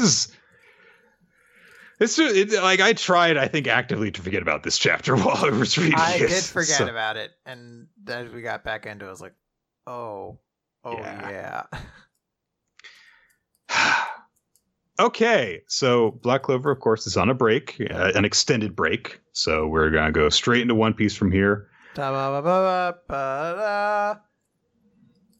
Oh, chapter, she's probably dead. We'll see. Chapter 1048, 20 years. So last time, Luffy unleashed his giant punch Kaido in the everything punch attack, while commanding Momonosuke to move Onigashima out of the way so he wouldn't, destroy it with his giant fist. And Momonosuke, of course, is like, I can't! It's like, okay, we get it. But he recalls the words that were spoken to him, saying that he had to rebuild the Kozuki clan when he returned. And so he takes action. He tries to push Onigashima to the side so we'll be safe. And Luffy starts to getting ready to punch Kaido. The giant arm is descending through the clouds. And Kaido just says, very well then, I will take your punch. Because he's crazy like that. But then he says, did you know that 20 years ago the hero of this country was burned to death? And he lights himself on fire with his dragon powers, while saying that ever since that happened, Wano has been a lawless place. And now you are the heroes they've been waiting 20 years for. And Luffy is forced to let go of Kaido with his hand that was kind of holding them together because Kaido's body is now so hot. And Kaido says, yes, let go of me. I'm not going anywhere. And that giant fist of yours will not come down on me. It will melt into nothing first. And one of the horns of Onigashima burns up and falls away because Kaido's body is next to it and is so goddamn hot. And so they're going to clash. But Luffy remembers the advice given to Bahyogoro, I don't know, 4 years ago. It's been a long time that we've been in this arc. A lesson he's already demonstrated he can learn. Yes. So I guess this is just a reminder in case the audience thought Luffy going Bugs Bunny also made him incredibly stupid, which I guess it did to a certain extent, but he didn't remember he can do this. He can punch without touching Kaido. He can do it. And so he unleashes his attack, but Kaido charges back up to meet Luffy's fist while proclaiming his attack, which is Flame Bagua, And Luffy's attack is Bajrang Gun, whatever that means. Anyway, punch, dragon, brah, they clash. And then we cut away because we got to see how everyone's reacting to where everything else is going on. Oh man, Kinemon and Kiku got dropped. Oh man, look, it's that one. Yep. It's apparently based off of a monkey god worship in Hinduism. Oh, okay. Monkey, fair enough. The remaining Akazaya 9 recall having to flee and leave Oden behind. People remember Orochi, trying to kill everyone, and Kaido realizing that Odin had a son, which he's like, all right, I'll go take care of that. I'll just go inject some trauma onto that kid. Fuck him. People got struck down, killed, and then, of course, tortured over years and years. People learned about the death of Odin's wife, the Kozuki clan being seemingly wiped out. And then the daimyo were all put with the question of like, hey, acknowledge me as your freaking ruler or it's war. And all of the daimyo were like, our only shogun is Kozuki. Fuck you. We're going to avenge his death. And Kaido's a dragon who killed them all. And Orochi laughed over all of them. And everyone's like, fuck you, Orochi. You suck. It's just Kaido who's strong. Fuck you. He put all the people to slave labor. There's all sorts of families being torn apart. The river is contaminated. No one had water to drink. The crops all dried up and died. There's random skull over there. No one's got anything to eat. And the only food that they can get is by working as slaves, essentially. People were put to executions. And we just get this very, very abbreviated, like, here's all the bad shit that has happened in Oden because of Kaido and Orochi. Hey, remember Orochi? Orochi, he was a big part of this. Look, he's still alive. He's right there. He's on fire too because of the flame spirit of vengeance thing that attacked him. Look, Hiyori's there, and she's just standing there. She's standing there. Oh man, and he's gonna kill her. He's gonna kill her. Oh, his head got chopped off. Look, it's Denjiro. Hey, look, he did a thing. Look, Orochi died again. I've never related more to the panel of someone sending up their wish balloon that just says, I wish Orochi would go away. And I was like, did I send that one? And yeah, we start to see some of the text on the wish lanterns as they go flowing up into the sky. Some of them are, I wish Orochi would go away. One of them that's featured prominently is, please free us from this hell. And some are just like, I want clean water again. I feel like this would have flowed better if we didn't have this scene of Orochi getting killed again here. And it really feels like we kind of hit a big speed bump as we're getting up to like 30 miles an hour. And so we're just like, oh, we're just kind of like grinding along at that 30 miles an hour instead of actually racing towards a big climactic finish, and which looks like it's going to happen next chapter. So here's the thing. In a vacuum, I kind of like it because I do appreciate some sense of like here, like One Piece and the Wano arc finally are coming to a conclusion. Like this is it. This is it wrapping up. Presumably next chapter is going to be the fight between Kaido and Luffy ending. This arc is coming to a conclusion. So I do like the idea of showcasing that while Kaido was the ultimate antagonist of this arc, Orochi was sort of the catalyst to everything. So giving a conclusion to that and juxtaposing that with Luffy and Kaido finally kind of gearing up for their big clash, there is some kind of narrative context to that being a very significant moment, and I can appreciate that. I even also kind of appreciate that Denjiro just, it's not like an epic finish. Like there's no big speech. There's no cool like swoop in. Denjiro just shows up, cuts fucking Orochi's goddamn head off, and that's it. He's going to be supposedly done for. The problem, of course, being, as we all kind of predicted last week, this was a very predictable move for One Piece. And the issue is mostly because there's a couple. One is just One Piece's pacing has been abhorrent for years now. And I think we'd all, as you said, reached a point where we just wanted this to be over. And yeah, at this point, it's just like, fuck it. Orochi dies again. All right, fine. Is he done now? Like, can we just move on? But I think the big thing is that Hiyori really comes across as just a worthless character. And I don't mean that to like belittle her. I just mean like, I there's like the old adage of like, if you can gauge how a female character is treated in an action movie, if you could replace her with a sexy lamp and nothing would change. And that's kind of how I feel about Hiyori, where I'm just like, I feel like you could replace her with almost nothing and the story would barely change. She exists to be a living will of Odin who also didn't get transported 20 years in the future. So someone had to actually endure the 20 years of Orochi's rule, basically. And that's really it. She doesn't serve a role in the story beyond that. She is not the literal inheritor of Odin's will. That's going to be Momonosuke. It's been pretty clearly established that is him going forward.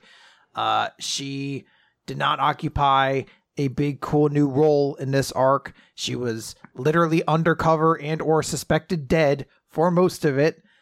She didn't do anything particularly exciting. She saved the samurai, we presume. That's not been confirmed, but it is heavily implied that she was the one who rescued everybody. And then she I guess actually used a physical sea stone nail on Orochi, and then just got lucky that Kanjuro or whatever his name is was just like, I'm just gonna burn you instead. Like, it was kind of like, all right, I guess she got her vengeance by luck a little bit, but whatever. But at the end of this, now having that kind of taken away, and she has to be saved by Denjiro, which is, I guess, meant to be a romantic thing, but One Piece is not always the best when it comes to that. It's just something where, like, I don't know anything about Hiyori. Like, I don't know her character. I don't know traits about her. Like, you know, we've had characters like this in One Piece before, but they've all been cool. Like, Vivi was quite literally a Straw Hat. You know, Shirahoshi had her whole, crybaby gimmick. Rebecca, for as many complaints as we got about her, at least got to show some measure of a character in all of this. Hiyori just quite literally feels like a body that had to physically be there because Toki was dead. Momonosuke went into the future. Someone needed to be there present to be like, I suffered through the non-Odin years, and that's it. I'm going to disagree with you slightly on that. Okay. I feel like when we got Hiyori's big thing where she, just unloaded on Orochi, saying like, yeah, it was all a lie, that I hated you for all this time, and so I waited for my moment and stuff. I feel like, that kind of laid out, okay, yeah, this is everything we know about her in one go, where she did all this stuff and she used all this deception and everything. I wish we had gotten more examples of that deception and maybe seen that she has kind of become a naturally deceptive person, even to people she's not trying to hurt, like, the rich assholes in Wano that she's trying to fleece out of their money and stuff. That would have been an interesting thing to see. So, like, I don't think it was taken far enough. And also, I don't think that her moment was taken far enough. I feel like you could have the moment of Orochi trying to reach, get after her and kill her in his last moment because he gets jostled free from his restraint when, look, she's going to kill him. But then instead of having her go, oh, no, I've failed and I can't, turn around and walk away from him or something like that, that, like, she just watches him as he comes towards her, and then Denjiro shows up and kills him because he's just, been her backup the whole time. And this was like, all right, yeah, she was never in any danger and she knew it or something like that, as opposed to, oh no, I'm in danger because I can't. Oh, I guess that I'm just worthless after all. And my method of dealing with Orochi was never going to work. Oh no, it's a good thing I had a big, strong guy to save me because I'm a side female character in One Piece, and that's what I need. So, yeah. It's a bummer, because as I said, I like this scene in practice, or not in practice, in theory. I just don't think it particularly works here for a multitude of reasons, unfortunately. Mm-hmm. Yeah, it's It's unfortunate, and I feel like we also should have kept this moment away from the big moments where we're leading up to the finish of the fight. It feels like it interrupts the pace for me. But hey, it looks like we are really getting there. Like within a couple months, the big arc that has been built up over like 10 years or something, and we've been here for like half of that. It'll be over. What are we going to do now? Oh man, I hope Elbath is fucking awesome and short. It's just like a really intense year-long storyline with no. Oh my god, that'd be so sweet. All right. That is it, guys, for Weekly Manga Recap. Thank you for joining us, everyone. Here on twitch.tv/RoloT, we start recording the show usually around 7:30 Eastern time, but you can stay tuned to our social media to know when exactly we're going to start. RoloT, Nick of Time, WMR Podcast, and also join the Discord. And also, if you join that Discord, you can go on the document maintained by Ninja X3i, which keeps track of the recommendations that we've been through and will go through, and also votes for MVP and favorite series. That's right. I forgot about it, but worked my way back there. What were our favorites this week? I'm going to give my favorite chapter to... I'm going to give it to...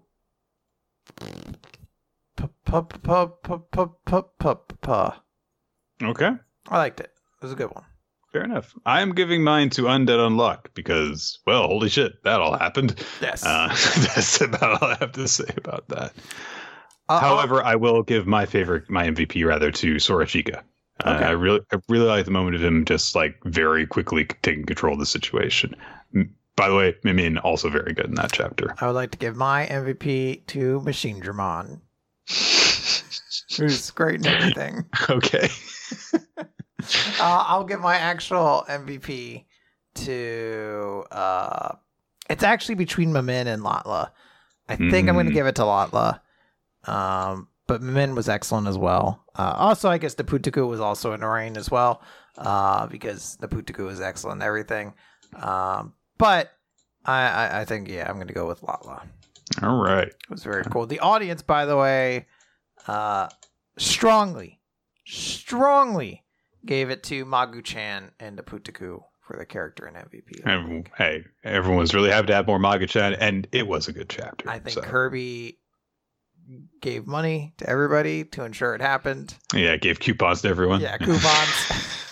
That's what it did it. All right, guys, that is going to do it for us. If you would like to listen to more of the show, it is on weeklymangarecap.podbean.com, as well as generally wherever podcasts can be listened to. And the video version is at youtube.com/weeklymangarecap. Said YouTube video version features an opening sequence by Wensleydale Cheddar and Milo Jack Stillitz. Thank you guys for creating that. And some of our episodes also feature a title card artwork by Steve Man. Check out his artwork wherever boobs are allowed to be drawn on the internet. Twitter.com/SteveManArt. By the way, if you haven't seen it, if you're listening to episodes via the audio version only, there is an episode that we recorded last week that I didn't put up the video or an audio version for because I was like, 90% of this episode is us reacting to pictures, so that won't be any good. So go check that out on our YouTube channel, and you'll find out who wins a intense contest. That's right. It does get very intense at points. Yeah. I was like really tired going in, and then the caffeine kicked in, and I was very angry. Patreon.com/weeklymangarecap if you would like to support the show monetarily and also get some bonus content, including monthly other recap and is that how we did the first big contest? I can't remember if that was a bonus episode or not. I think that was we did that instead of whatever the New Year's thing is. That's right. But there's all sorts of great content on there, guys, and honestly, like there's some of the stuff that we've done in our bonus podcast form. I will occasionally pull out the file and listen to stuff that we did like 5 years ago. Some of it's really good. Yes, so it's excellent stuff. Excellent. But that's going to do it for now, guys. We will catch you all next week. Goodbye. Say goodbye, Machine Dramon. Goodbye. Wave. Goodbye. Goodbye. Its arm's gonna fall off. Oh no! No! He's falling apart. No, Machine Dramon. Machine Dramon. Now I imagine myself as a young cool Digidestined who's just like, Machine Dramon, help us! Just like, I will roll all over you fleshy beards. Like, Machine Dramon, my crest of love is said that you and me are together forever. I need not your powers of love. Everyone's just like, why are you doing this? Like all of me and the other Digidestins are like sitting around eating fucking sandwiches, and they're all like, hey Quint, we want to talk to you about your Digimon. Never digivolves down. He's just always Machine Dramon. He's really meaning to me. He turned a quarter of the world into like a horrible urban metropolis where everyone's a slave to their robotic overlords. Yes, great. And you were the digital overlord, Ken. So we all have fucking skeletons in our closet. All right, let's stop pointing fingers. Ken's like, I mean, okay, he's got a point there. Yeah. He's got me. Now I want to get started with you, TK. What did I do? You got a stupid hat. You know what you did. It's that hat. Goodbye, everybody.